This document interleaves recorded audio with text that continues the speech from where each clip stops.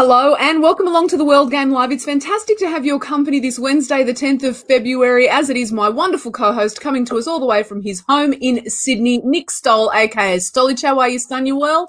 I'm very good. I'm very excited for today's show. We've got a huge show. We've got Mitchell Duke coming up. We've got Jayden Casella coming up. We've got Katrina Gorry coming up, talking A-League, W-League, Premier League, Aussies abroad. Great show, and I'm looking forward to everyone's comments. It is so jam-packed. It's jam-packed every week, and of course we always go through that stressful period of wondering who are we going to get on the show next week, what are we going to talk about, but something always happens, whether it be in Australian football, internationally with our Aussies abroad who are doing well, by the way. We're looking forward to dissecting all of that later on. Katrina Gorry, of course, has some very exciting news. Jayden Casella really lighting the world alight at the moment, or the A-League, should I say. It's too soon for the world at this point, but the young star who's come from the NPL is doing fantastic things, scoring his first A-League goal. So it's very exciting to be able to catch up with him. And the Duke of Parramatta, Mitchell Duke, is back. We're so excited to be catching up with him. I'm sure he absolutely hates that nickname as well, but it's the Western Sydney fans that have given it to him, and rightfully so, because they're so delighted to be welcoming back someone of Mitchell Duke's stature. Of course, we wish that his stint abroad had worked out well, but in this instance, we're happy to have someone of his caliber back in the A-League as well, who I'm sure will be very eager to be playing some football and getting back to doing what he does best. He's also welcomed a baby girl into the world not too long ago, so we'll be looking forward to hearing about all of that and so much more when we welcome him to the show shortly.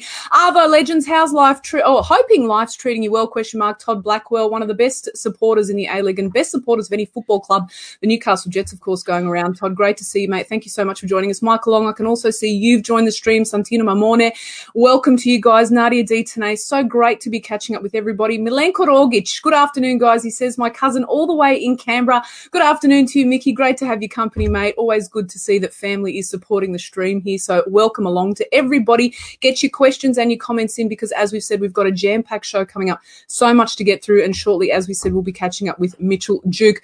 But first of all, let's get into the A-League, Stolich. We've got to give a bit of a wrap-up about what's been happening in the last few rounds, because we've seen plenty of football going on, and there's also plenty of news. It looks as though Craig Goodwin is set to reunite with Adelaide United. That deal shortly to be announced. We're expecting that to come out soon. Robbie Cornthwaite has confirmed as much, and by the way, big shout out to Robbie Cornthwaite. I have to say, he has been an absolute star on Fox Sports coverage, been such a delight to watch. He's the perfect example of a former player that's doing great things on the sidelines and has so much to add, also from a broadcast perspective as well, because it's easy to say that, I want to get into the media and everything else, but it's an actual skill too, and I think it's a great skill that he's been able to acquire in this time. So well done, Robbie Cornthwaite. Jets have also confirmed, that news has just come out today, that Craig Deans has been confirmed as their head coach. Deans has been around for a long time with Newcastle Jets, so it's great to see him rewarded in that capacity. We understand too, Stolich, that there were a number of contenders in the running as well. I saw that Kenny Lowe was listed as a potential candidate. I know that John Aloisi's name was also being thrown about as well, and also young Socceroos coach and former Newcastle Jets coach Gary Van Egmond too was in the running. But Mork versus Kilkenny seemed to absolutely dominate the headlines and really set social media on fire, and I can't wait to get stuck into this one in just a moment. But Macarthur also defeated Brisbane Roar. We're asking the question, what caught your eye? And I think it goes without saying that it was the Mork versus Kilkenny saga. First of all, I want to hear your take on it, Stolich, and everybody else who witnessed it. But before we do that, actually, for those that may have missed the exchange, let's remind everybody of what happened. Stefan, you and Killer used to be teammates, no longer friends there? Nah, I guess there's a reason why they didn't play him at City, so enough said, I think. Stefan Mork had some comments for you at halftime where I asked him if you and him were friends, and he basically said no. I guess there's a reason why Neil didn't play at Melbourne City. What have you got to say in response to that? Listen, I said it on the pitch. I was at Melbourne City for a year and a half. I got Player of the Year in the first year. So I think that's a bit, unprofessional of him, but maybe, he should write that in his diary. I'm trying to rate it. So for those that don't also know, Stefan Mork has this journal business on the side in which he's also encouraging athletes to, document their experiences, how they're playing, etc. Effectively like a journal, but for professional sports people. So that's what Killer's having a little dig at there about. But what was your take, Stolich, before I weigh in on it and we start to find out what everyone else thought? So I liked it. I like a bit of niggle. I like a bit of theatre. You know, I don't think it has a huge effect on the game. I don't think it's costing anyone points or anything like that. I think it's good that players show personality. These interviews, halftime interviews, in my opinion, are some of the biggest waste of times that we ever see. You know, they just happen. They're incredibly boring. I think it's a load of crap. I don't think that no player coming off a football field should ever be interviewed. They don't do it in England. They don't do it anywhere else around the world. Why do we insist on bailing up players to give us one-line answers about, we've got to work harder on the park, or we've got to maintain that lead? No one cares. No, well, it's just they just say the same stuff, and they're tired. They've just come off. They got to talk to their teammates, their coach, and all that kind of stuff. They're not going to give you a perfect tactical breakdown of what went wrong or what's going right. But I thought that was quite funny what Stephen Mork said. You know, just throwing it in there. And then Kilkenny, you know, fair play to him. You know, he won the night and he got to make his speech, and you know, it was funny as well. So I think fair play to both of them. I like that they showed personality. My kind of point was I don't want people to criticize them too heavily, because then players will start to go, okay, we can't show that personality, or media managers or whoever at the club will say, don't be saying controversial stuff like that. No, it's good to bring a bit of controversy. It's good to bring a bit of animosity and a bit of theatre, a bit of drama, a bit of conflict, you know, to a certain level, obviously, but everyone has to be quite respectful of each other. But I liked it and I thought it was good. And I thought there were comments by other players that were even worse. And we might get onto that in a minute. We'll address that in just a moment. I'll give you my take of it all. I actually agree. I think it was pretty unprofessional of Morky to make that comment. I know that a lot of people weighed in on it. My issue is not with the players having personality. In fact, I think we're all in agreement that we'd love to see them coming out more, especially in the heat of the moment when you're fired up, you're coming off the pitch and you've got something to say. But I think it was unprofessional, particularly because this is your club captain making those comments, right? And I can't imagine that you'd see that type of behaviour anywhere else. And of course, like I said, I know it was in the heat of the moment, but the problem that I had with it was completely inaccurate, right? So if you're going to make a comment like that about a player that's played in the Premier League, in the Championship, in the League One, and represented multiple countries actually at international level, you better be prepared to cop some stick back, which is, well, yeah, he did in the first year and a half that he was at the club. Killer did win Player of the Year. And not only that, Warren Joyce was actually the reason why he wasn't being played at City. And we all know what happened to Warren Joyce. And Warren Joyce had issues with multiple players, a la Bruno Fornaroli. I know he probably had issues with Tim Cahill and a number of other players at that club. So anyone with authority that actually had a bit of balls at Melbourne City and stood up to Warren Joyce were ones that had problems with him. So there's no truth in the fact that, well, that's obviously why I wasn't playing at City. No, he wasn't playing at City because of an ordinary manager. So what Morky said was actually inaccurate. And I think that potentially down the line, I'd be very surprised if he'd go on to kind of make those types of comments again, particularly, as I said, because he's the club captain. But in this instance, I think it's 1-0 to Killer. So I'll be looking forward to seeing how that plays out in the next game.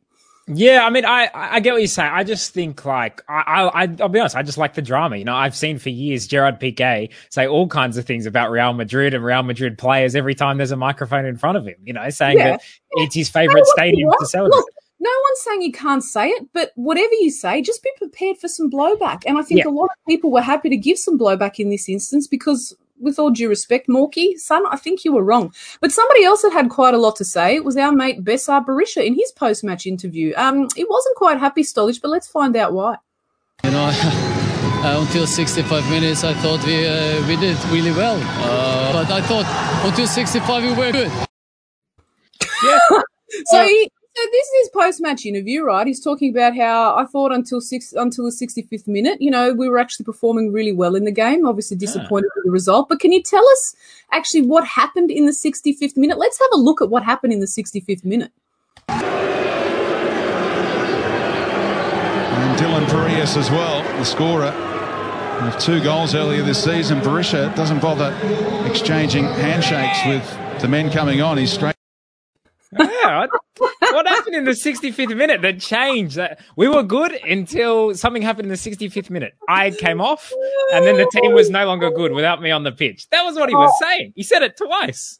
Look, you know what? I love Bess. I love his passion. I love his commitment. But again, you know what you're doing? You're slapping your manager and your teammates in the face with that comment, right? And that's pretty brutal. And I know that he's been in trouble with Rudes before. And look, knowing the type of guy that Rudes is in terms of the standards he sets, I don't think he'd be rating that type of comment. And he's been in trouble with Besar Berisha before, if you remember. Yeah. Well, remember, I think it was against the Mariners as well, where he held the subs board up and they said, Best, you're coming off, and he gave him the big look at. So, I mean, we know Berisha, we know his character is very competitive, and that's one of the reasons that he's so great. But in my opinion, I was surprised that, Mork and Kilkenny got more heat for their comments than Berisha got for his, which in my opinion is worse, because at least Mork and Berisha, they're kind of antagonizing each other's teams. They're not, crapping on their own teammates, which in a way I think you are if you say we are good until I come off and then we are no good. That's going to be a bit of an issue. So, Jake Inwood saying Berisha saying something Zlatan might say. And there's another one. Zlatan is always very outspoken, says controversial things, and we love it. So I like players being outspoken. But in my opinion, it's just interesting that some comments get picked up and some comments get ignored. Yeah, but guess what? You know why Zlatan can get away with saying the shit that Zlatan says? Because he's Zlatan Ibrahimovic, for goodness sakes. The guy's still he's probably going to end up like King Kazu and still be playing at 50 years of age. Like, that's the... But when you are a quality player like that, you can talk all the trash you want because you've got the goods to back it up. But here, I think, modestly speaking, if you're going to make some bold statements, just be prepared for soccer Twitter and the rest of the community to pile some crap on you. I know. One last point before we welcome our next special guest, please. Well, I was just going to say that, and also the fact that, you see when Zlatan did it to Lukaku and it kind of went wrong, and then Zlatan got sent off and then AC Milan lost. He cops it. So that's what happens. And we're also talking about alleged racism too in that respect. Yes, so yes, definitely. But this is the thing, is sometimes, if you're going to play that character, you just kind of got to understand, I think the fans as well, everyone's got to understand that it comes with consequences. It certainly does. But look, speaking of the opposite when it comes to consequences, we're delighted that we're able to welcome our next special guest here to the show. He was an absolute star for Western Sydney. And in his time here in the A-League, of course, he's been abroad. And he did go abroad overseas to sign in the Middle East with Al Tawun. And it didn't work out the way that he wanted to. But I tell you what, we're so glad that it worked out. We're able to welcome him back to the A-League now. Let's welcome our next special guest, Mitchell Duke. The Duke of Parramatta is back, baby. Bravo.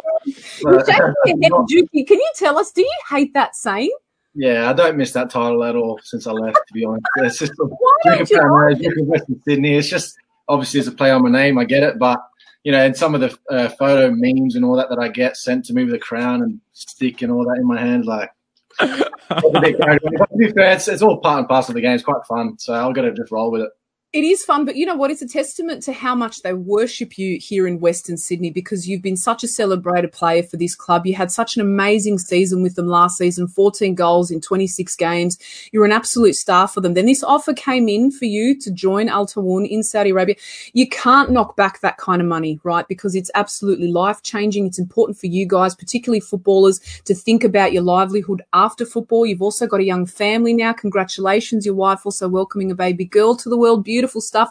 But tell us, Dukey, what went wrong? For those that don't know about your story and what went down, can you give us some insight?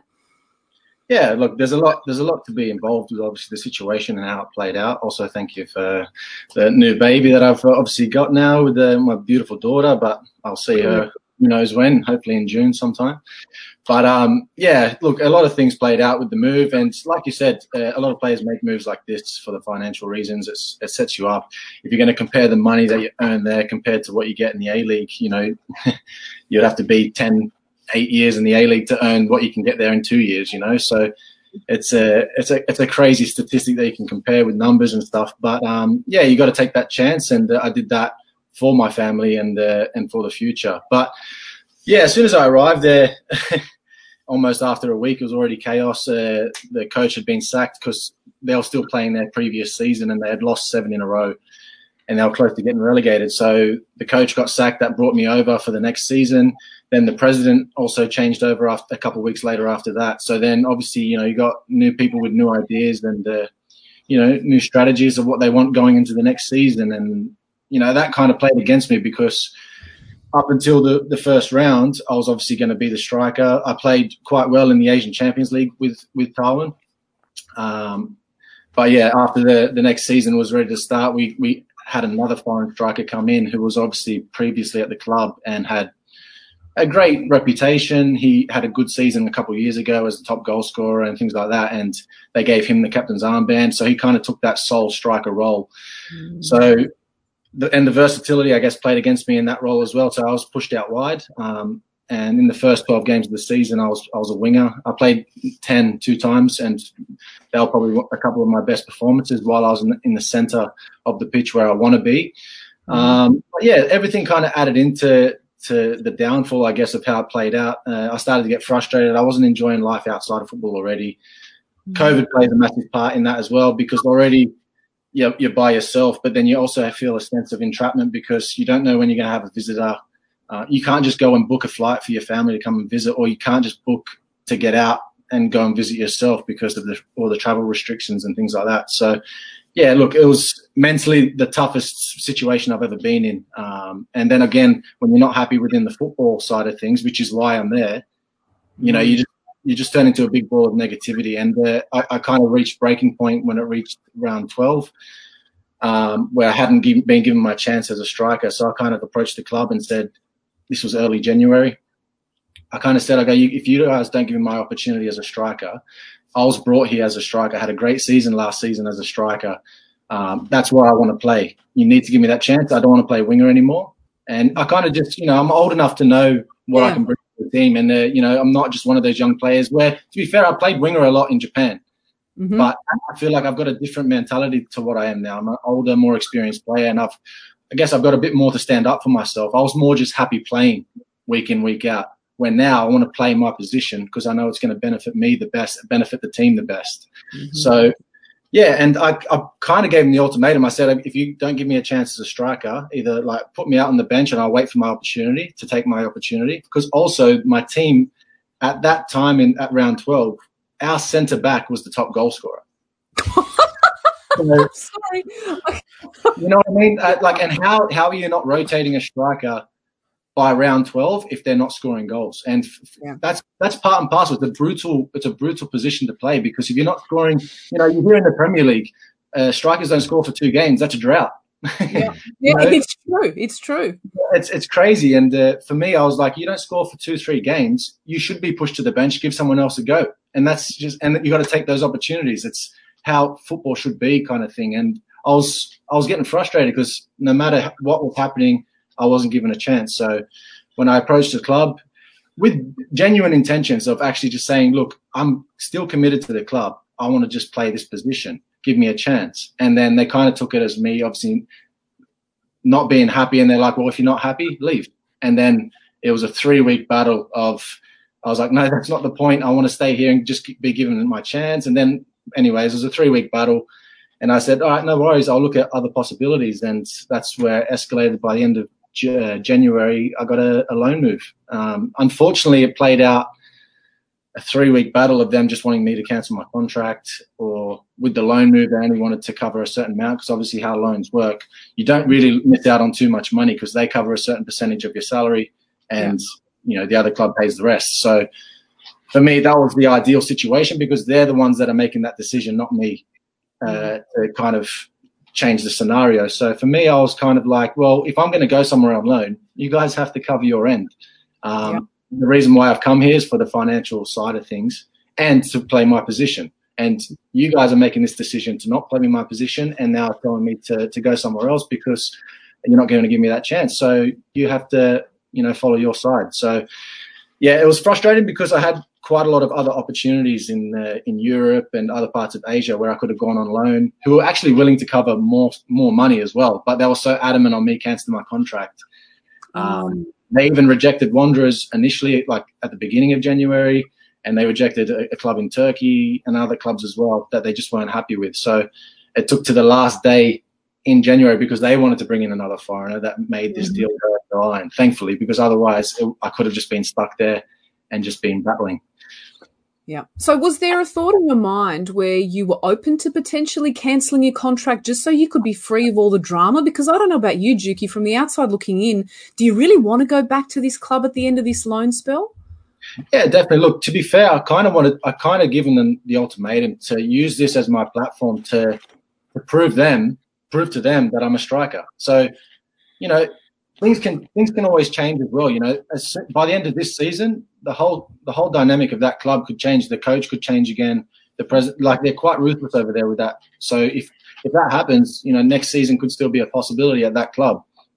And there's more people involved with with the contract and things like that financially. So, I've got to just assess my situations and just come back for the short term, be happy again, enjoy my football, do well again, start scoring goals. And then I'm just going to have to assess how the situation plays out in June, July. Because, I think ideally it would be nice for me to come back, do really well again and open up my options. Because, I guess the relationship between me and my club now are probably not on the best of terms.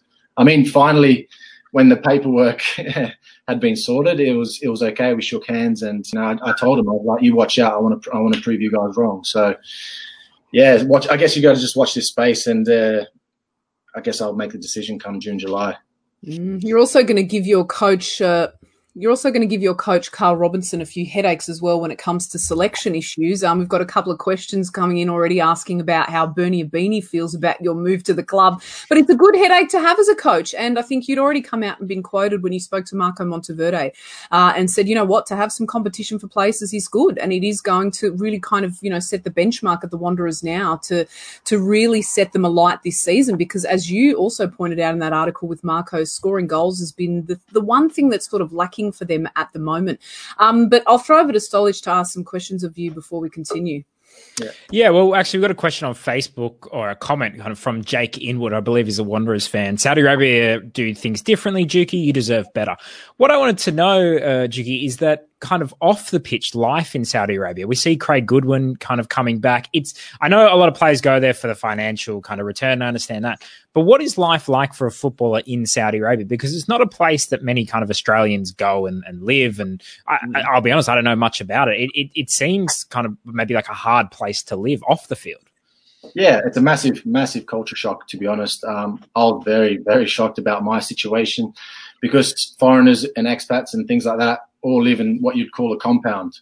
So just a facility that you kind of all just gather in the one community, where inside you kind of have your own kind of rule and system and laws kind of thing compared to the outside, because it's a very religious country, obviously, with their rules.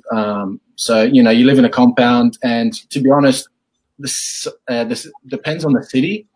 Can depend a lot on obviously the compound and the lifestyle you get to live. For me, I was in a very isolated city, I would say, very strict city, still quite core religious beliefs, where the other parts of Saudi Arabia are starting to loosen up and relax a little bit, like the main cities like Riyadh, Jeddah, and Dammam.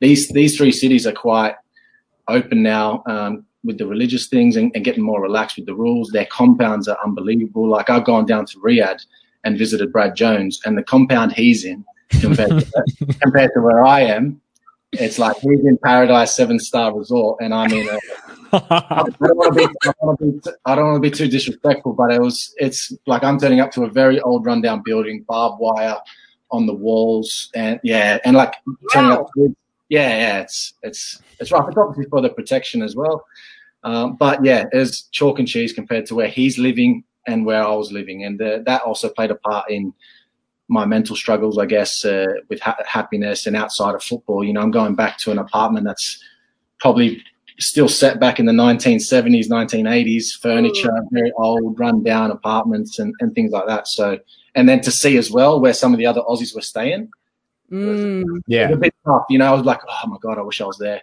And being away from your family too, Juki, that must be so hard. I think people genuinely underestimate the mental side of things for footballers and how important it is for you guys to be happy off the pitch. Because people have this misconception. They say things like, oh, well, you're being paid all this money and you get to play football for a living. Like, how wonderful is that? But they don't understand that there's so much that goes on off the field that you need in order to feel like you can be the best footballer you can be as well, right? Yeah, well, I feel like in football, the mental side of things is bigger than what your actual physical capabilities are. So you need to be at least happier, motivated, and focused on your job at hand. Otherwise, if you start to go away from that, your performances aren't going to be up to scratch on the pitch, and that definitely played a part massively. I think obviously COVID makes a massive difference. Like, by the time I see my family, it will be 10 plus months by the time I see them. My 4-year-old is going to be a different kid. Like, I'm going to see my baby at 5+ months old. So different, change so much, So all those thoughts creep into your head. You start to just go into a bit of a dark place of just negativity. And like I said, I started to also, was still playing winger, so I was still playing games and things like that. So there was still no excuses for me, I guess, to still not be completely unhappy. But yeah, I guess you just go so negative and you get away from the football side of things. It just all builds up and it gets too much, I guess, in some aspects, and affected my performances in some games. And yeah, it was probably the hardest part. And yeah, I feel like a lot of people definitely don't understand the ins and outs. It's like I said, 10 plus months until I see my family next because of like football and obviously COVID restrictions, of course, as well. But it's like I've just been deployed out to the army, you know, going for a 10, 12 months, you know, stint overseas. So yeah, it's tough. I feel like I wasn't prepared for COVID to still be continuing on. So I thought I was going to be able to see my baby when she was born because the club was going to let me go. But then the quarantine rules were always changing. So if I left, I would have had to do 2-week quarantine, and then it was too much of a setback. So it was just frustrating for sure. Juggles Football Culture, good afternoon to you. Great to have your company, guys. We love you here on the show. Duke will change the game for Western Sydney Wanderers Hungary. As I said at the top of the show, you were a star for them last season. You must be buzzing to get back and playing and doing what you love in that position as well. But what were your conversations with Carl Robinson like when it came to signing you, and what's his vision for you for this season? Yeah, I feel like I've had a couple conversations now with Carl, and they've been great. His mentality and his attitude, I feel like suits me perfectly, and exactly what I believe in what you need to get out of a team and how you should play. So I'm looking forward to working with him, and I feel like he can maybe take my game to even, again, another level, because he already kind of broke down already on the phone of what some of my flaws were in the game. So he's already very aware of what I can do, and he's already hammering you. Yeah, he's already told me, he's like, you know, there was when we came against you, because obviously he was coach at Newcastle Jets on the back end of last season. And he said, you know, some of the things he was going to do to make me get out off my game when we played them. And he kind of said, he's like, I'm going to take that away from your game and make sure that you're always in the right positions doing this and saving your energy for attack, because he felt like I was also doing a bit too much work at times. So, I mean, that was awesome to hear that he's already aware, he's already broken down of how he's going to work with me and get the best out of me. So that was really exciting for me. And yeah, for the team already at hand, I'm looking forward to just joining up. I feel like they've got an unbelievable team sheet, a lot of depth in the squad, a lot of a good mix between experience and youth. So yeah, I'm happy to just come in and play my part and really feel like, yeah, if the boys can start to put in two halves of football, because at the moment, the last couple of games, they put in obviously one good half and one maybe not so great half. But I feel like they put that two halves together. I think it's going to be a team to beat, and we can take it all the way. And I feel like I want to come back and win some trophies. They'd love to claim their first toilet seat, as we've said. People saying that Duke will be the first to make sure that they win that. Stolich, over to you. A couple more questions before we say goodbye to Dukey and leave him to his shoebox. You poor bastard, stuck in that hotel room. Brutal. Dukey, I just want to, before I ask you these couple of questions, just want to give you the option that we're going to give to all guests that we have on the show now. Me and Lucy kind of came up with this. I don't know if you remember a few years ago, Jose Mourinho, in a post-match press conference, he gave an answer where he didn't want to get fined. Basically, he said, I prefer not to speak. I get in trouble if I speak. So this is the clip, just in case you didn't see it. I prefer really not to speak. If I speak, I am in big trouble. So you can, if at any point you don't want to answer a question, because we know it can be tough to answer questions fully honestly, you can just say to us, roll the clip, or Jose Mourinho, and we'll roll the clip in place. So this is the question. Okay. Bacchus's back heel assist. Was that a fluke, or did he actually deliberately mean to do that and he can do that? Look, I feel like those things are one of those things where, you know, you adjust your body when it gets thrown at you and hope it plays out. I mean, to say that you meant it and you could do that 10 times out of 10 or even 5 times out of 10, a bit rich. Yeah. I did a similar one back in Japan, and I was literally not looking at the ball, and I kind of just flicked at it, hit the ball. People were losing their minds, and like, I did not claim to be intentional at all, because I was like, you hit it, hope for the best. And I saw his interview, and he was like, oh, I was trying to score with it and things like that. And then, fair play to him. But like I said, you try things, and if it plays out, and it works. Okay, another question from me then. What did you think of the Morkie Kilkenny saga?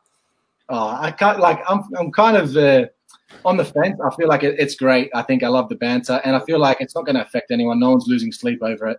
And I love the Kilkenny's response. Just good a bit of banter and things like that. I kind of like it, and like you said, it shows personality. We're not all robots, and I feel like it brings a bit to the game. You want that, and if not everyone's going to be mates in football. If you play together or not, it's just part and parcel of the game. And when you go separate ways, and if you've got a bit of beef or you want to say something, I'm all for it. Yeah, good on you, Dukey. One more for him. Let's see if we can push him to his limits and get him to invoke the Jose Mourinho rules. Go. Okay, I want to know, what are the differences between Marcus Babbel and what you know so far of Robinson? Play the clip. I prefer really not to speak. If I speak, I am in big trouble. Oh, I love it. I love it. Perfect. I'm getting involved in that. Oh, can I just tell you how much we've loved having you on this show? You're fantastic talent. You've had us captivated the whole time. We've had so much engagement to the point where we can't even get to it all. But I've got to ask you this one last one before we say goodbye from our good friends over at A-League Memes. Hi, Duke. Can you still do a split?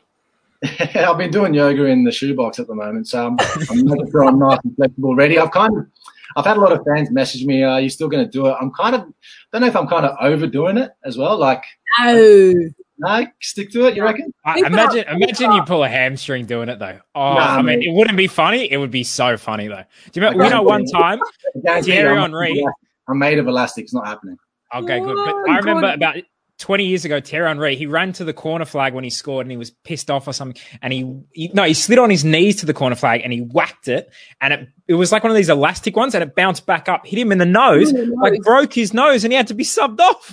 I mean, there's always a risk. You've seen some, obviously, bloopers where some people have celebrated and done serious injuries. So you obviously got to be careful. But for me, I feel like it won't be any stress on my body if I was to continue doing it. But like I said, I've been on the fence with bringing it back. I might have to do a poll. Might have to bring a poll on my Instagram, see what the fans are. Bring it back for old time's sake. We've got to see it. We love it. And everyone in Western Sydney will be losing their minds if they see it again. Dukey, you are unreal, mate. Just tell us one last thing. How long have you got left in quarantine before you can get out of there? Yeah, I get down to Sydney on the 19th of Feb. Okay. So I was hoping I'd be a part of the 21st game, maybe come off the bench, but I think a day and a half out of quarantine, I might be pushing it. So I'll be hoping for the 27th again. Yeah, pull back a little bit. Yeah, I'm just buzzing to get back in with the boys. I'm looking forward to it and joining. Like I made some lifelong friends with the team as well, with Dylan, Coxie. I'll actually be living with Coxie while I'm back. So that's going to be fun. Just two sad dads that aren't going to be able to sit there. You'll be pulling out the dad jokes. We can't wait to see you back on the field, mate. You've been such a pleasure. I meant every word. It's been so great to have you on the show. We're glad to have you back in the country, but as I said, we want to see you do well overseas. So whatever that next chapter looks like for you, we wish you all the very best. But let's get you back on the field first and foremost and back doing what you love, mate. Take care and thanks for stopping by for us here on the World Game Live. Awesome, guys. It's been a pleasure to chat to you all. Thanks, Dukey. Good on you, Dukey. Great to have him. What a top guy, Stolish, before we welcome our next guest. Quick to say, a real delight in Australian football, done fabulous things, whichever club he's been at, and he's obviously had a successful career abroad, but coming back to us, not in the best of fashions, but you know what? He's still going to be playing football, and if he plays well enough, then he'll get his next opportunity.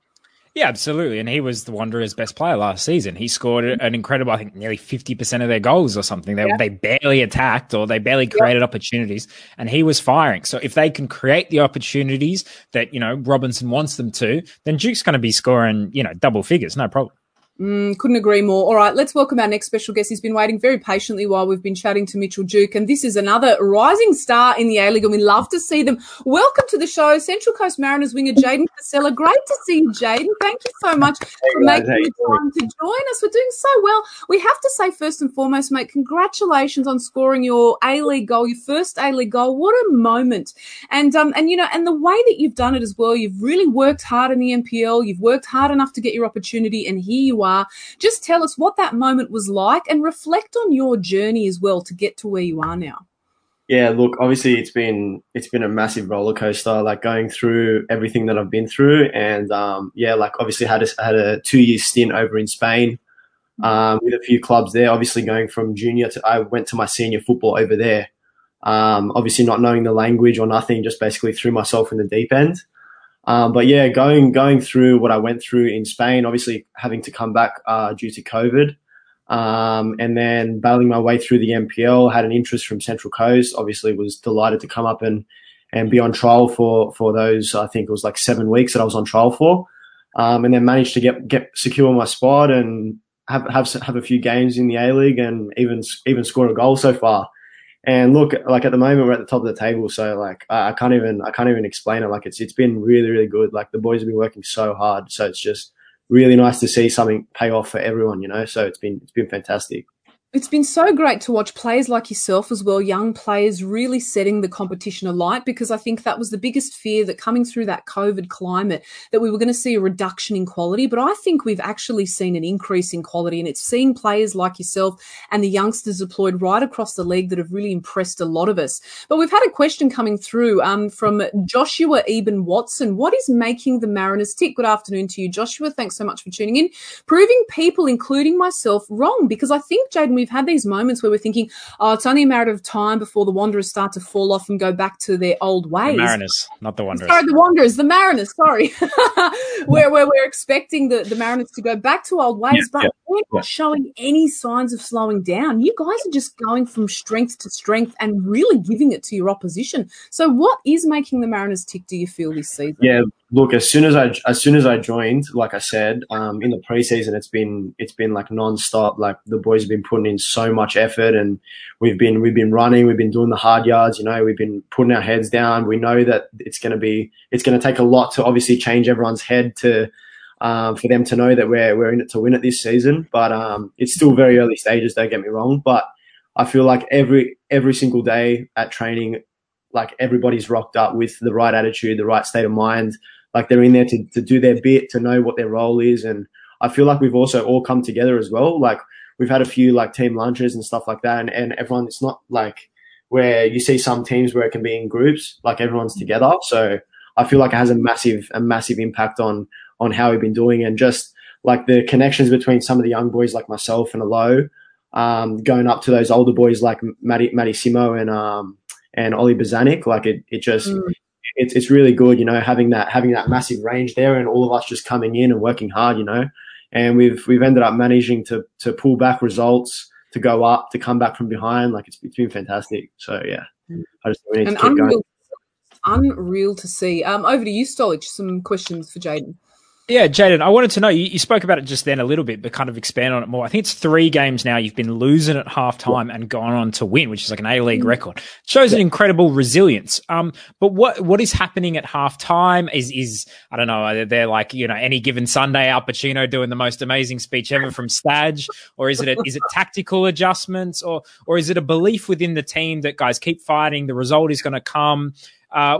Is it maybe all combined? Tell us about that kind of dynamic. Look, I think for what I can see, it's more the belief in the fact that we know what our quality is this season, and what we have in and around the squad. Like we've got a lot of depth. Like coming off from this, like I think we've got like 8 or 9 midfielders that can be subbed on and do the same job, you know. But I feel like when we go into halftime, especially when we're losing, we know that we do create a lot of chances in the first half, even when we're losing. Like those last few games, we've actually had I think the better chances.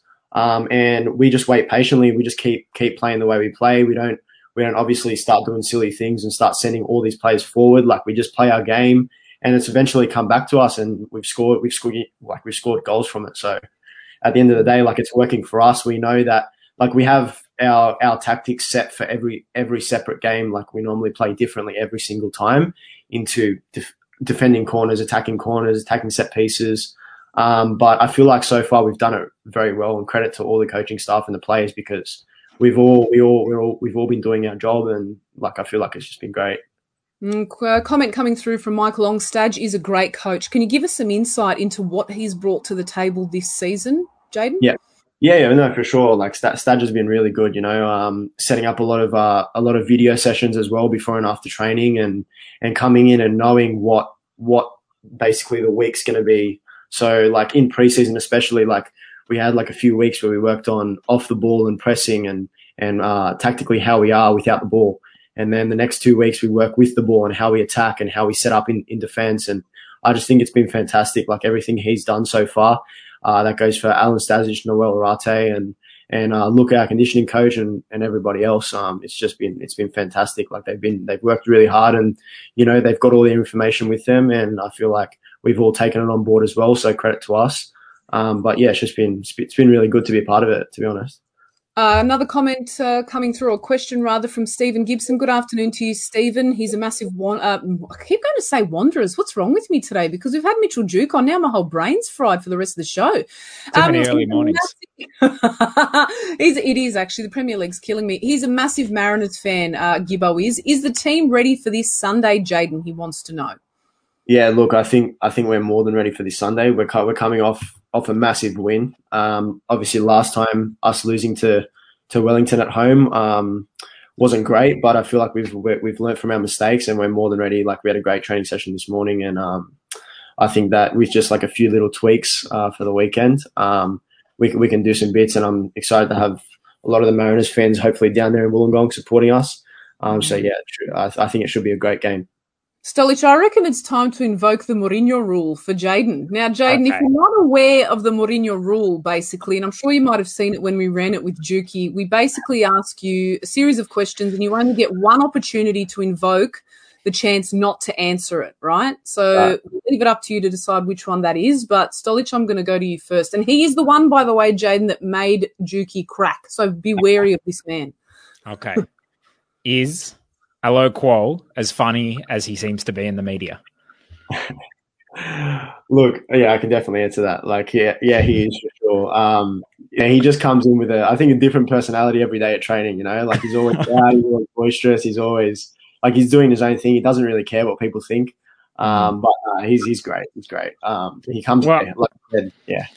Do you know, has he got a boot contract yet? Because we know he gave an interview with Vince Rugari in the Cinema on the Herald where he said, I just can't keep paying for boots, Look, I don't know what the exact state of that is, but I know that he's trying to work out something there to try and get his boots for. And I mean, he's been doing great, so I hope he gets it. So. If Adidas, Nike, Puma are listening, let's get Alo signed up. Let's get Jaden signed up. The young Mariners, they're the team to watch at the moment. They're the fun team of the league. Exactly. All right, I'm going to try my best here before we say goodbye to you. Who is the most annoying person in the dressing room?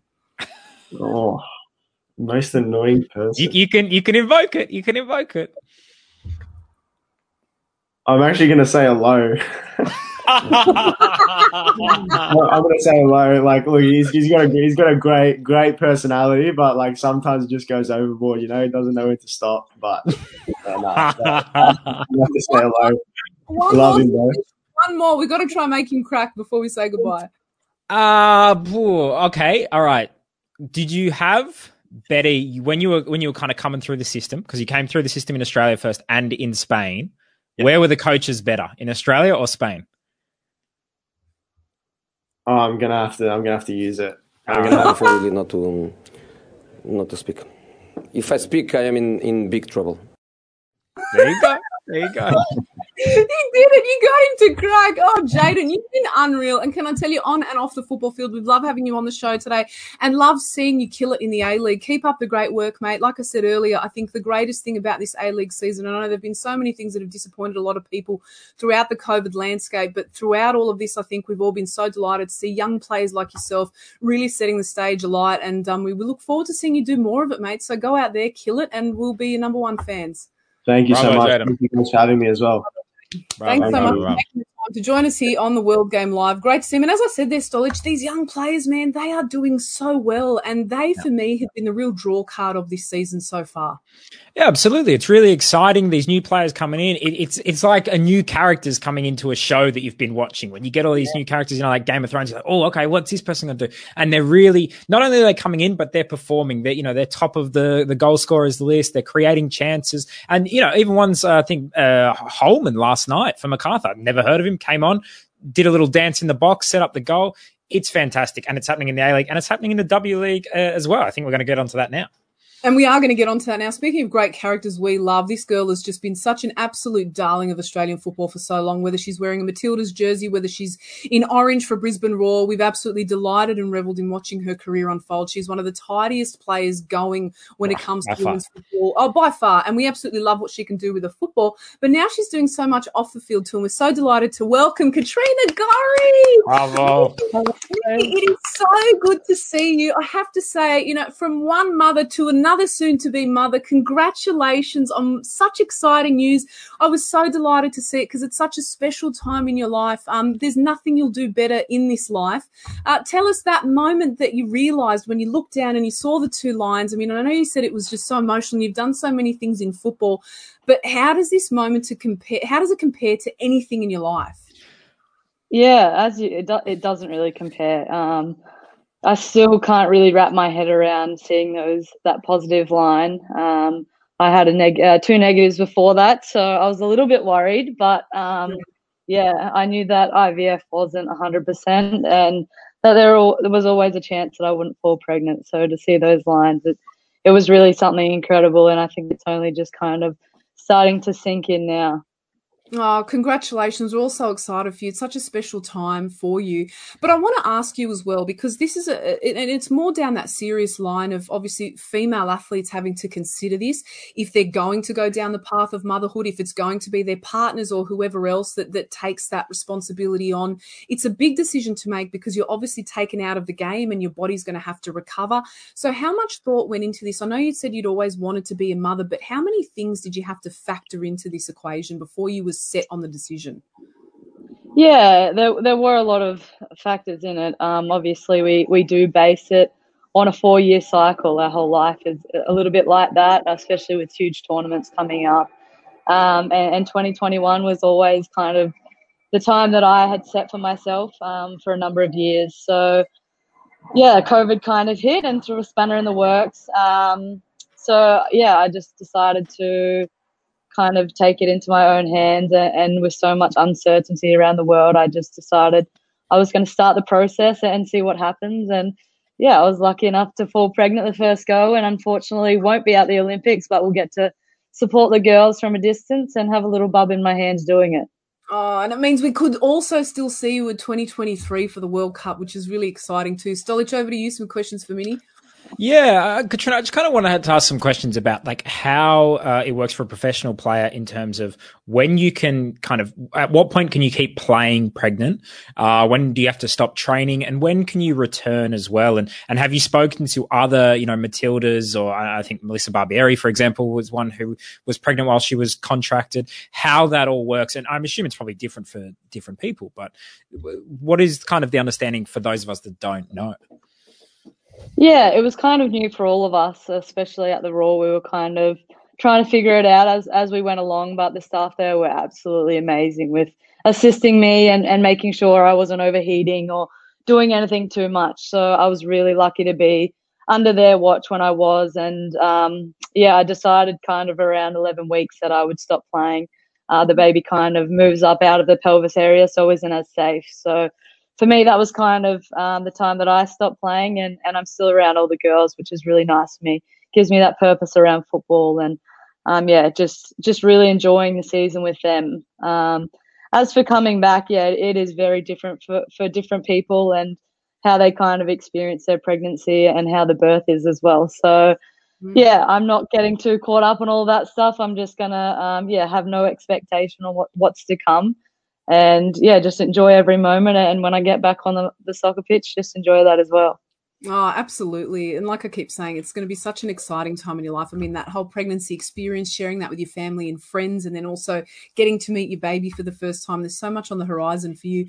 But give us your football view on how things are playing out in the W League at the moment. I mean, we'd love to keep you on here so you can talk to us about your overall feelings around what you've seen so far, who's impressed you. Obviously, Sydney FC are absolutely killing it. And we want to know, is there going to be anyone that can bloody stop them? That's the question that we're posing in our W League wrap. Hopefully us on Sunday night. Really looking forward to the next two games Brizzy plays. I think they'll be two important games for us. kind of see where we go up on the ladder, and I think we're starting to hit our peak at the moment, which is really exciting for us. I think there's been quite a few teams that have really impressed me.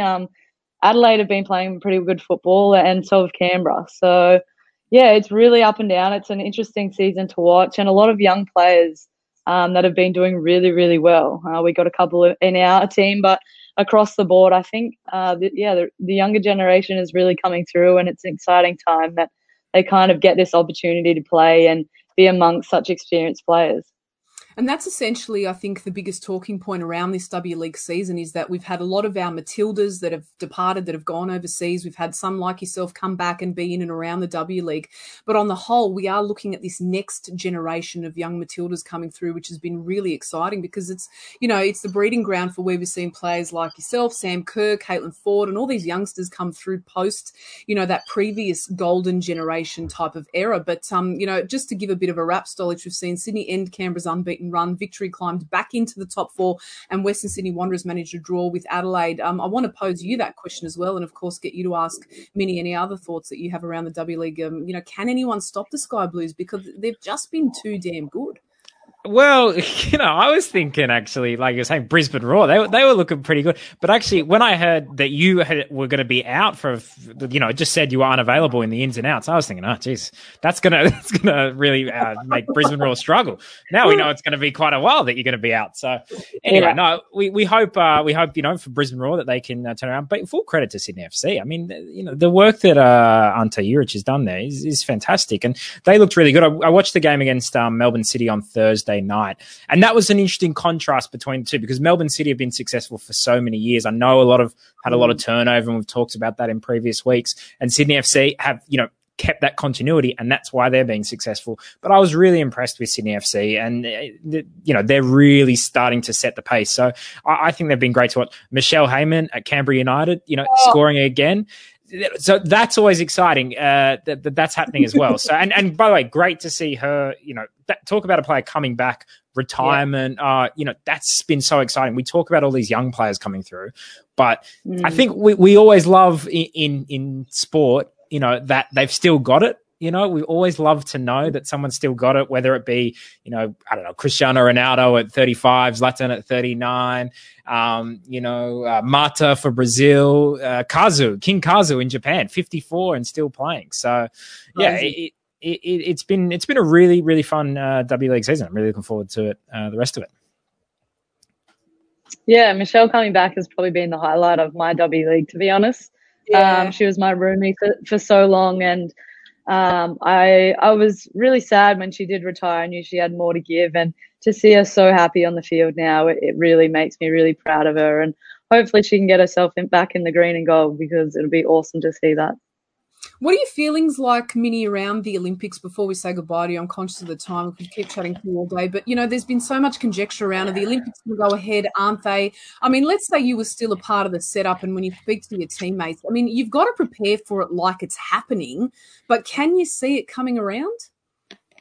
Yeah, I mean, we're still preparing for it like it's happening. Unfortunately, we haven't been able to get, to any camps together, have any games for almost a year, I think. It's a really hard preparation. It's hard to see it going to go ahead with so many countries still really battling COVID at the moment. We're pretty lucky to be living in Australia at the moment, and I mean, it'd be sad to see it not go ahead, but it's pretty scary to think if it does. Well said. One more comment before we say goodbye. Nadia D. Tanay, she said it so well. You girls make Australia proud. She's so damn right. There is no team in this country, and I mean no disrespect to any of the other sporting franchises, including our own Socceroos, that do us more proud than what the Matildas do.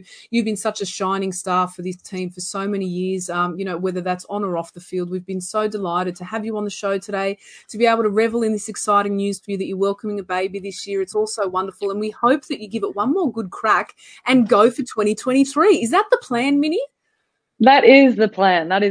Obviously, anything can happen with motherhood, but I think FA have really supported me in the next couple of years. So I think I have all the support around me to get back. So hopefully I'll get to put that jersey back on and get another game in with the Matildas.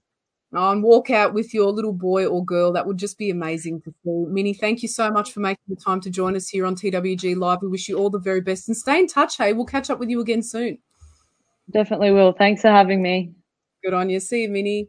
Top stuff. Such a top footballer as well. Nobody can do things with ball like she can, man. I mean, she's a specialist. In my opinion, technically the best Matilda that we've had. I know, like when I'm speaking in terms of technical quality, you know, Sam Kerr's got the speed and the finishing there, but in terms of a technical footballer in midfield, unbelievable to watch. Absolutely crazy. Absolutely crazy. And so happy for her. You know, like I said to her at the top there, having experienced motherhood myself, it's just such a wonderful and exciting time in your life. I think she's going to be a great mum.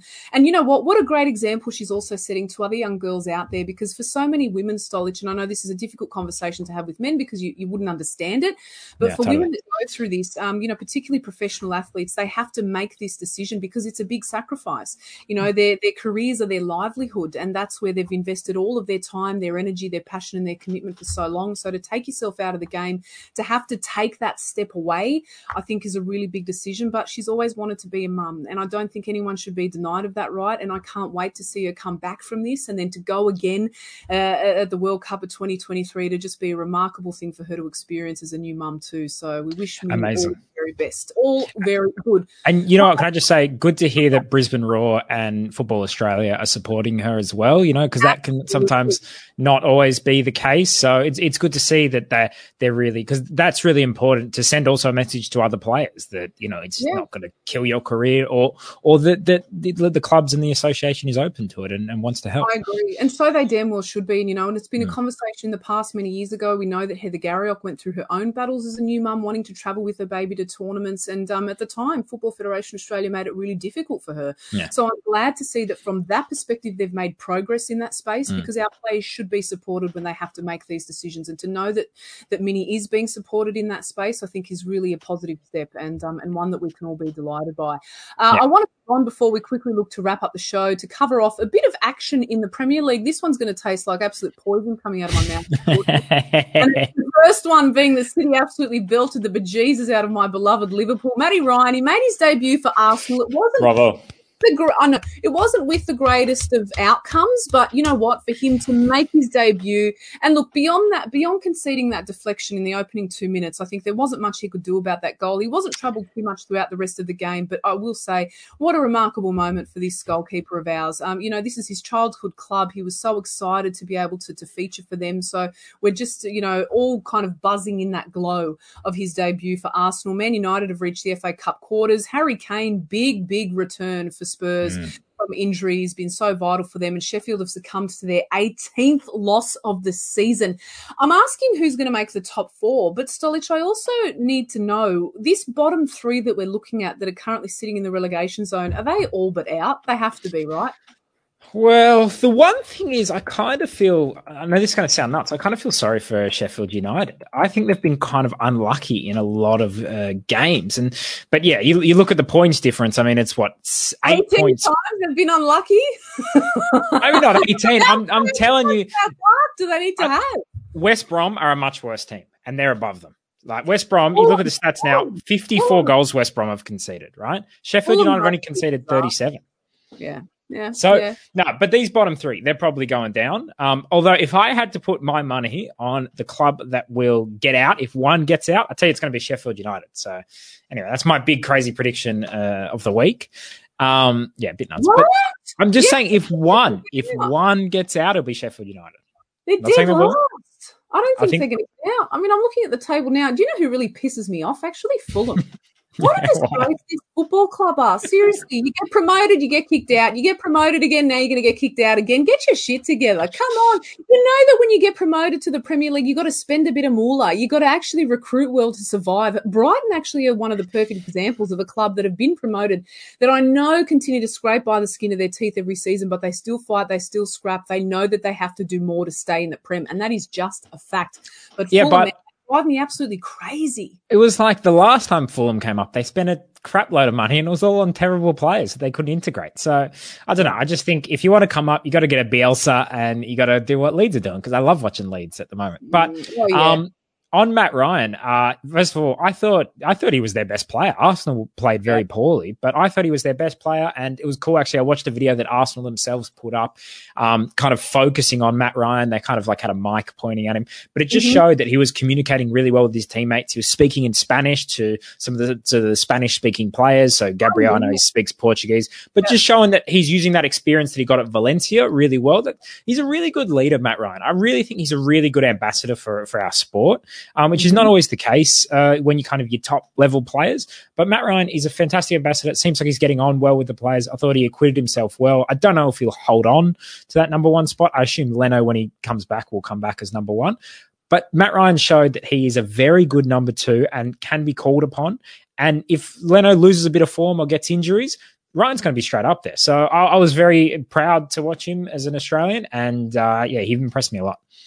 Justin Parker, I see that you've changed your profile picture, Justin Parker. We're very observant bastards here at the World Game Live. I actually liked your other one because it showed your flowing locks in all of their glory. But I liked his comment today. Good afternoon to you, Justin. Whichever your profile picture you're putting up, we're still fans of yours, and great to see that you're still fans of ours. Ryan surely solidified as number two keeper behind Leno after that display of Ryan's Runnison surely is on the out. Would love to see him really cement that spot as a number two. I think I couldn't agree more with what you said earlier, Stolich. Really well said about him being a great ambassador for this sport. A-League memes who love to troll me, and guess what, you pricks? I love to troll you right back. So they revel in saying good morning to me every time Liverpool lose, and I just started writing back and saying, shut up, and guess what? It's time for some new jokes, peasants. All right, so it's time to come out with the goods. You didn't really want to wish me a good morning. Who the hell are you kidding, by the way? Stolich, anything to add to this? I'll just say, what a performance from City. I mean, I'm not a City fan, but I'm absolutely a Pep Guardiola fan, and this guy is a machine when it comes to winning league titles.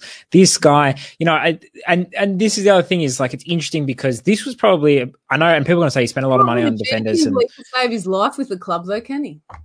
Another big prediction. This is the year, man.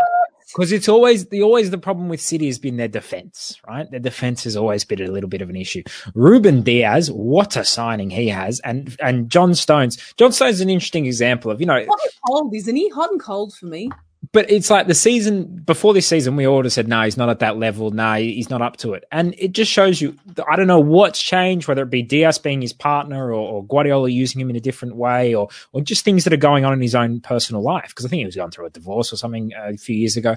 But he and Ruben Diaz look like an unbelievable defensive partnership. You're talking levels of Vidic and Ferdinand, that kind of level. They're just so solid at the back. And Cancelo is unbelievable at right back. So City, to me, look amazing. And I think they're going to win the Champions League.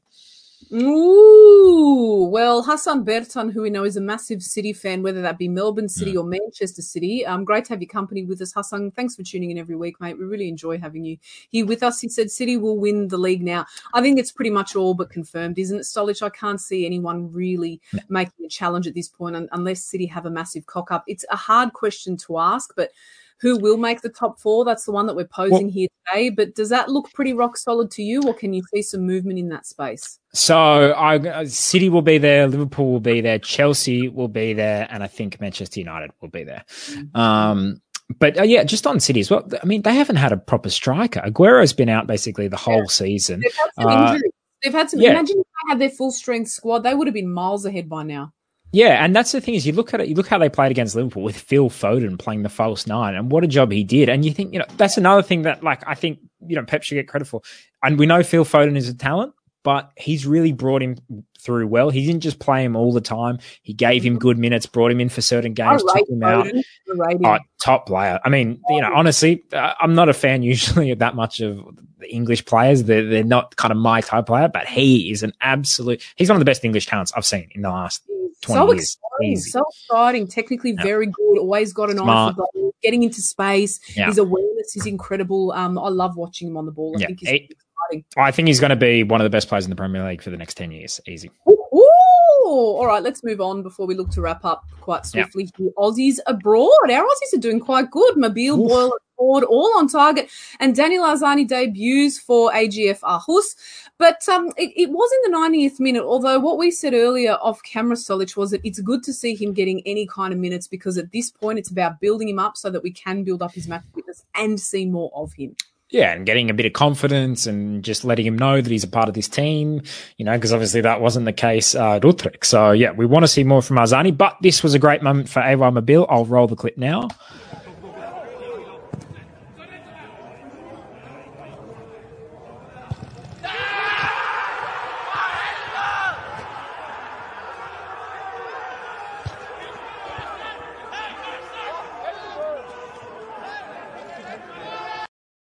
Boomba, 90th minute there. Great to see. And he keeps performing. He's playing in the Champions League. He's one of our best performing Socceroos in Europe at the moment, and a fantastic ambassador again for our sport and for the A-League.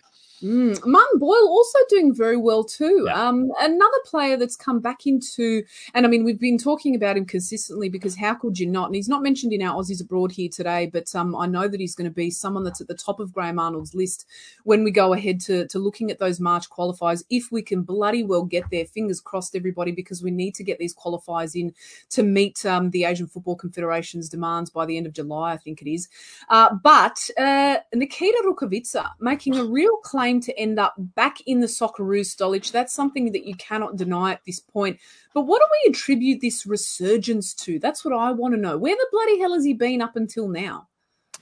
I think he was playing as a winger a lot, and that was clearly the incorrect position for him. He was playing on the left, he was playing on the right.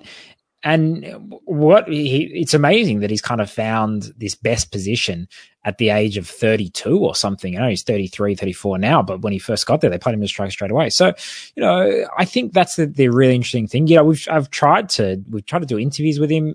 He's not really speaking to the media much. He's staying very focused, and it's clearly working for him. He's doing a fantastic job. So him playing as a centre forward, you look at it, and it's interesting balance between. And Graham Arnold has to weigh this up. You look at the form of a player, you look at where they're playing. So, there's talk of, Alu Kuol should be in the Socceroos and all that kind of stuff. To me, it's a little early for that. You got to look at where they're playing, their own experience, their experience playing at an international level, because it is a big step up.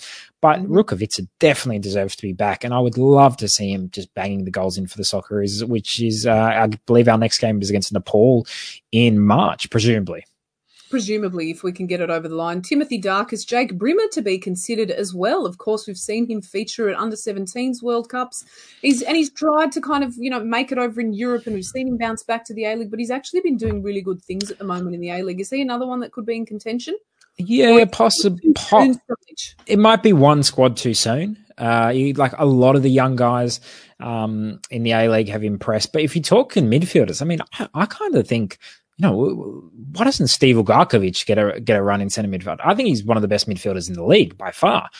He's a fantastic player. I don't think he's ever been a Socceroo, but I would love to see him there if we're talking about A-League players. But you got to remember, in that kind of central midfield position, you've got the likes of Jackson Irvine, you've still got Aaron Moy, you've got James Holland, who's doing very well in Austria and in the Europa League and stuff like that. So we're not stacked at that position, but there's a lot of experienced players that need to be considered as well. And it's hard for a player like Jake Brimmer, who is doing very well, to just get into that, squad. An option for Arnie, though, is always to consider potentially just bringing into the camp to be in and around that environment. Absolutely. To that sort of level and experience. Justin Parker, speaking of young players, and this one will delight you particularly, Stolic, calling it early, Riku Danzaki, surely one of the best young players so far this year. Wild card for Johnny Warren if he keeps up this form, or is that just crazy talk? I don't think it's crazy talk. I think he's got serious competition for Johnny Warren, the Johnny Warren medal, but he's someone that you have really delighted in so far this season. A lot of talk about him already in the early stages, and I think he's really proving why. Yeah, I mean, he's a fantastic talent. He's great at linking up with McDonald and Dylan Wenzel-Halls. He's scoring goals as well, which is fantastic to see. And you got to remember that there's the language barrier. I mean, as far as I understand, he doesn't speak any English. There's the cultural barrier as well. And for him to settle this quickly for a 20-year-old, he's not an experienced, played 10 seasons in the J-League type player. He's a very young, raw player. Yeah, but he's been fantastic. And full credit to Warren Moon for trusting him and getting the most out of him. I know they didn't play very well last night, but, it's been really good to watch Danzaki. And I think Johnny Warren medal is wide open, so he could get it. Yeah, we had another shout coming in from Michael Long saying that no, Victor Sanchez is actually going to be a good shout for the Johnny Warren medal. I've been impressed with him, but I just think at the moment Western United's form has not been good enough to get considered in that. I feel like you need to be in one of the top kind of 4 teams, really, unless you're having an absolutely outstanding season. Okay, and as we look ahead to some of the fixtures coming up before we wrap up with bad news, good news, Western Sydney Wanderers are taking on Melbourne Victory tonight at Bankwest Stadium, 7:05pm Australian Eastern Daylight Time kickoff. Then you got Macarthur facing off against Adelaide on Friday. On Saturday, Western United go head-to-head with Sydney FC. The Wanderers again at home to Melbourne City. Melbourne City have been in some shocking form at the moment too. It'll be interesting to see how much time they're willing to give. Actually, both those Melbourne clubs, City and Melbourne Victory, have been in really ordinary form. It'd be interesting to see how much time they give the likes of Patrick Isnorbo, but particularly over at Melbourne Victory, Grant Brebner, top guy, legend at the football club. But this is a team and a club overall that have very high standards and demand success. So he's already come out, Brebner, and said things to the tune of basically that the players are on notice and we won't accept these types of standards. But I just wonder how long the club will accept this kind of coaching standard as well. Well, and also this is one for Victory fans. How long are you going to accept this board constantly appointing coaches and signing players that aren't working? I mean, this is like 3 years in a row. This is ever since Muskie left. And there were also issues when Muskie was even there that Melbourne Victory, who have the most members in the country, who, we say is the biggest club in the country, and I believe that, they've really been off the pace. And it's a worry. And that little run in the Champions League where they made a round of 16 papered over the cracks. Mm-hmm. And I just think that there are big problems that's bigger than Brebner. I mean, remember Brebner came out and said, I don't want the job. And then a few weeks later said, oh, yeah, I'll take the job. That to me was... John Aloisi was very close to securing that job as well. So, and from my perspective, I think knowing what he did at Brisbane Roar, discounting what happened at Hart, I think that he would have been a far better candidate in this situation. Like we said, Brebs is a great guy, but is he the right man for this job to get Victory back to where they need to be? I don't know. Well, where is Victory going? That'd be the big question for me. Like, as a club, as a board, they need to have a more refined position on who they are. We're seeing a lot of clubs develop identities in terms of Adelaide United, all South Australian players, coaches, right up into the top. I think that's a good thing to do. Newcastle appointing Craig Deans, someone who's been at the club since 2003 and done every single job there. I think that's a good thing as well. Wanderers are developing their identity.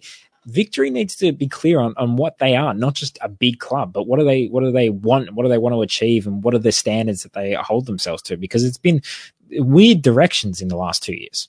Very weird. Rounding out the A-League fixtures on Sunday, the 14th of February, you've got Wellington Phoenix at Wollongong Showground taking on Central Coast Mariners, and then Brisbane Roar over at Dolphin Stadium going head-to-head with Newcastle Jets before we then get into next week's game. So plenty of football coming along this weekend. Will be very exciting to see.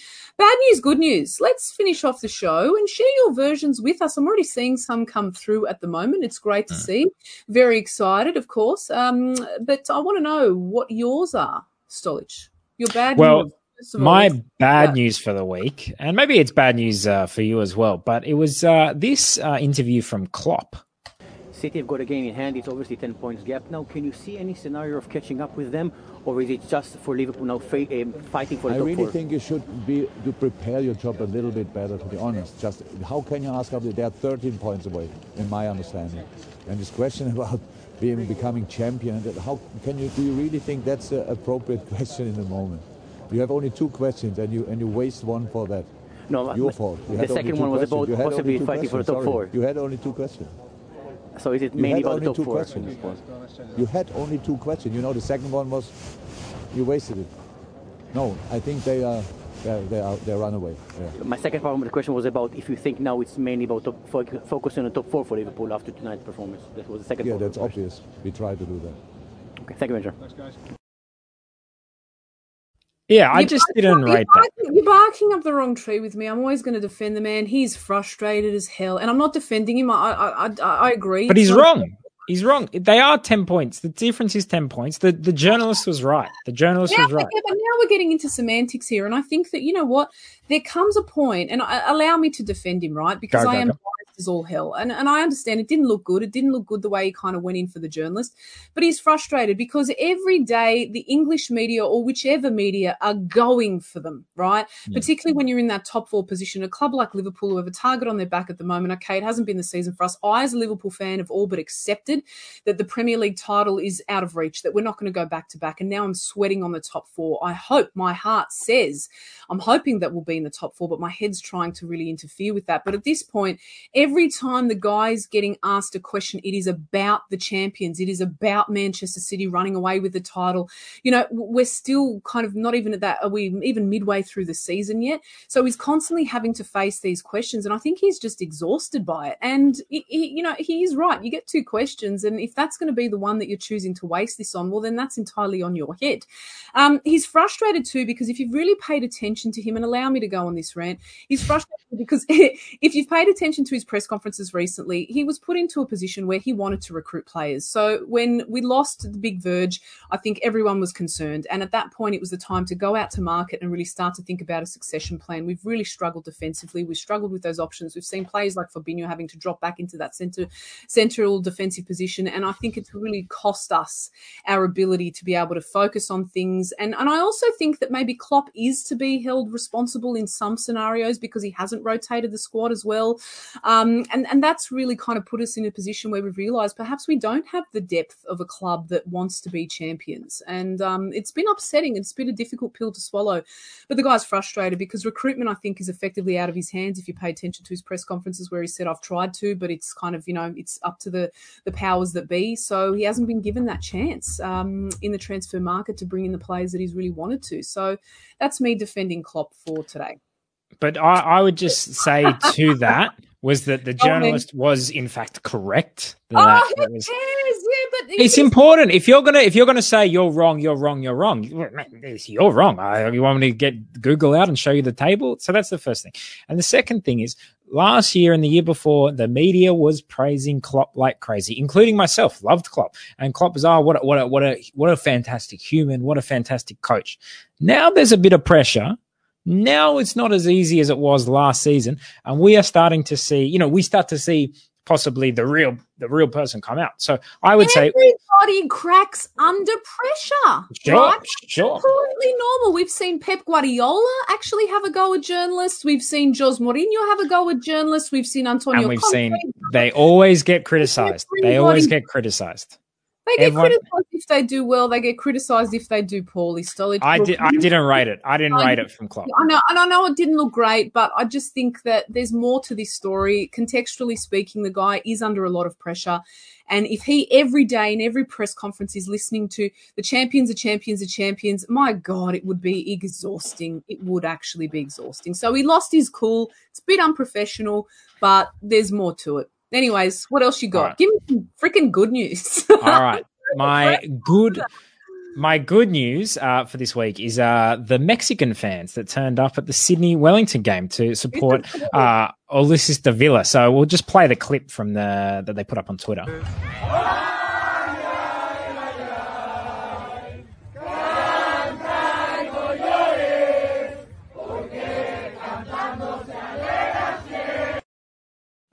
So they're basically singing a Mexican version of Waltzing Matilda, but they created a really great atmosphere. 60 Mexican fans, for anyone who missed it, turned up to support Ulises Davila, who plays for Wellington at the Sydney-Wellington game on Monday night. Made a great atmosphere, and one of the supporters put a thread on Twitter, which I retweeted out, and it was really nice to see them come out. I think they brought colour, they brought atmosphere to the game. It was great.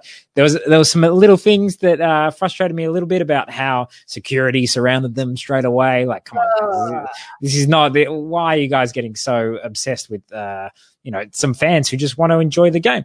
But eventually the security let them go, and it was all good, and they seemed to have a really good time.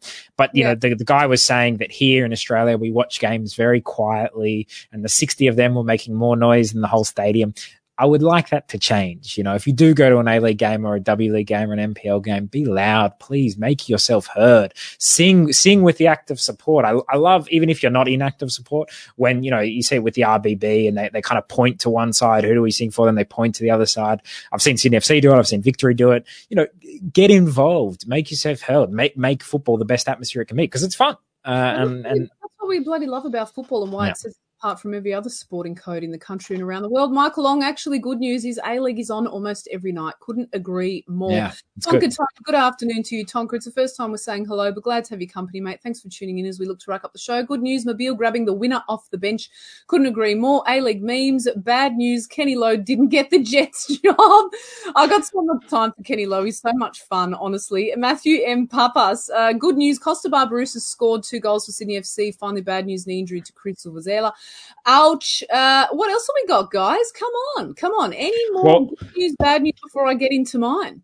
Can I give a shout out to Amanda? I think she was commenting before for Juggles Football Culture. Yeah, she sent through this shirt, and there's one as well for Lucy at the office, but it's still in the office. But Lucy, I'm sure never in the office.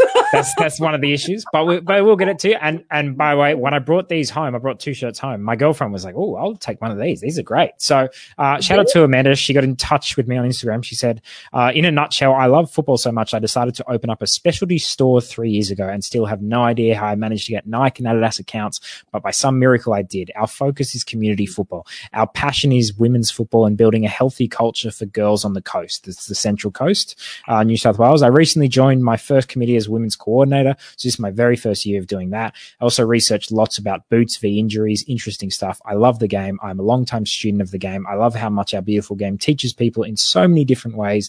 It is the language I speak, and I'm such a fan of the show. I play it in my shop. So go check out her shop in the Central Coast. And yeah, fantastic. And we really love when people get in touch with the show. And we love hearing from you guys, because you guys are the reason that we do this show.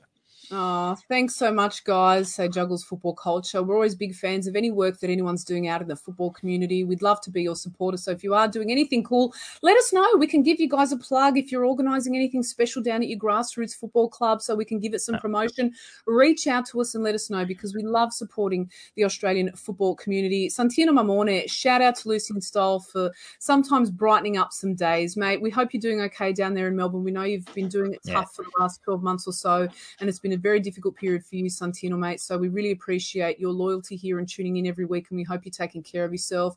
I want to wrap up then with my bad news, good news. My bad news for the week is that Robbie Fowler is actually mildly delusional. I'm mildly concerned for his well-being, because he came out and spoke to the World Game and said this. He wants to take full credit for Brisbane Raw's revival. The man is cack-a-doodle. Are you okay, Robbie? Are you all right over there? He said, if you look at the team now, and I think the foundations are there, albeit with some new players, the foundations I was given were totally different to the foundations there now.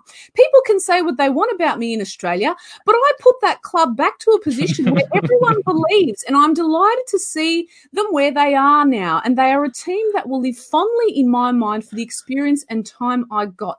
He goes on and on and on. Go to the World Game website to just read what actually delusional looks like in black and white. The man is crazy, and I'm trying to be as respectful as I can in this respect. And I have so much love for him as a player, for my beloved Liverpool, and I respected him in his time as a giant and a legend of that club.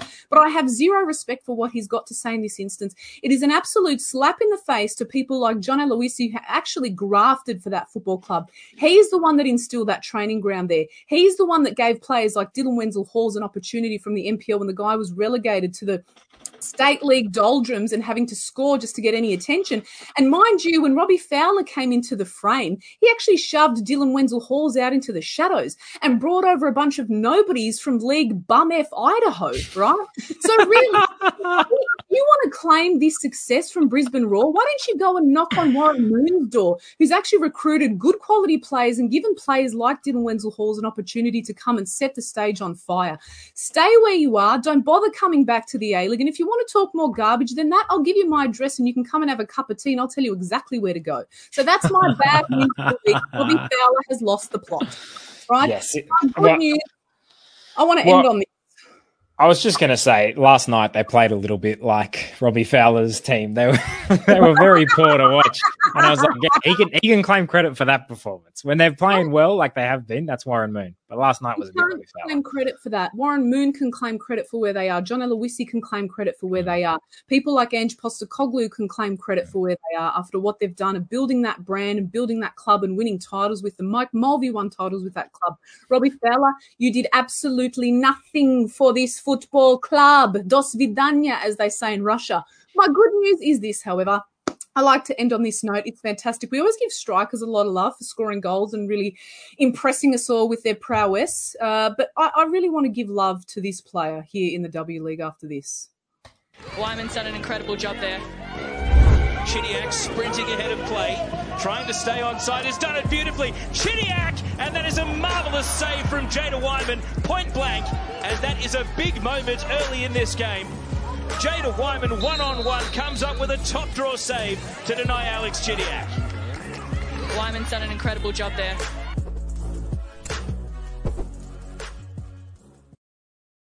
Girl is doing an incredible job every time she hits the pitch. She's such an exciting footballer. I remember many years ago, actually, this is probably going back 4 years ago, and I'm saying that roughly because I could be wrong. It's been that long, but Craig Foster, our beloved former colleague, when he was the head coach of the under-17s girls over at the Football New South Wales Institute, he had Jada Wyman in his squad. And I remember him raving about her to me when I went to training one day. And he actually said, he goes, we're nicknaming her Manuela Neuer because she's that incredible. She's great with her feet. She's an incredible shot stopper. She's an all-round keeper. You know, to take on Chidiac there, who is such an experienced player and such a sharp shooter, and make herself that big in front of goal and stop that. I love seeing excellent goalkeeping. A-League memes, Jada Wyman hasn't conceded a goal for 4 games. Sydney FC, the Sky Blues women's team, they are on fire, man. When it comes to the A-League, though, Solid, you'd have to say before we say goodbye, this is anybody's game. This is like the year that Leicester won the Premier League title, isn't it? It's so open. Yeah, I said it before, which is no team is great and no team is terrible. Now, Melbourne Victory might be pushing that no team is terrible theory at the moment, But, you know, I think we saw like Brisbane Roar probably looked like one of the most impressive teams, and you saw MacArthur just kind of deal with them quite well last night. And, you know, it's an interesting season. We're going to see a lot of interesting results. But yeah, it's a really good season, both in the A-League, W League. I'm really enjoying it. I'm really enjoying talking about it every week, and I'm really enjoying hearing about it from the people, getting all these comments. So if you're liking as well, please hit the like button and all that stuff. It always helps us, whether you're watching on Facebook, Twitter, YouTube, that always helps. So likes and comments and shares and all that kind of stuff is really good for us. And we love getting the love because we love sharing it with everybody here. A-League memes, we're going to finish on this note. One more good news. Ryan Grant's charity, No More Mullet. Is that good news? Because for as much as we love to hate the mullet, I think I'm going to be a bit sad to see it go. It's good news it's going to charity.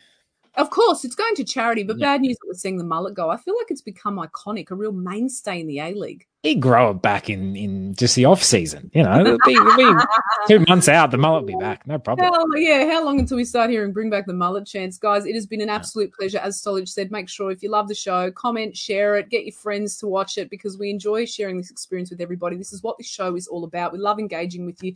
Thanks for stopping by. As always, we go live every Wednesday from 1 p.m. Australian Eastern Daylight Time with a stack of guests. A big thank you to our guests that we had on the show here today. Mitchell Duke, the Duke of Parramatta, of course, hoping to make his return for the Wanderers towards the back end of this month against the Mariners. That's what we're expecting at this point, but great to catch up with him and so much invaluable insight that he gave us. So if you missed that opportunity to catch that interview, head to our on-demand page where you can rewatch the show as well, and it's across our social media platforms as well. Big thank you also to Jaden Casella, the very exciting winger who scored his first goal in the A-League after an interesting football journey. It's great to see him getting his opportunities under coach Alan Stajcic.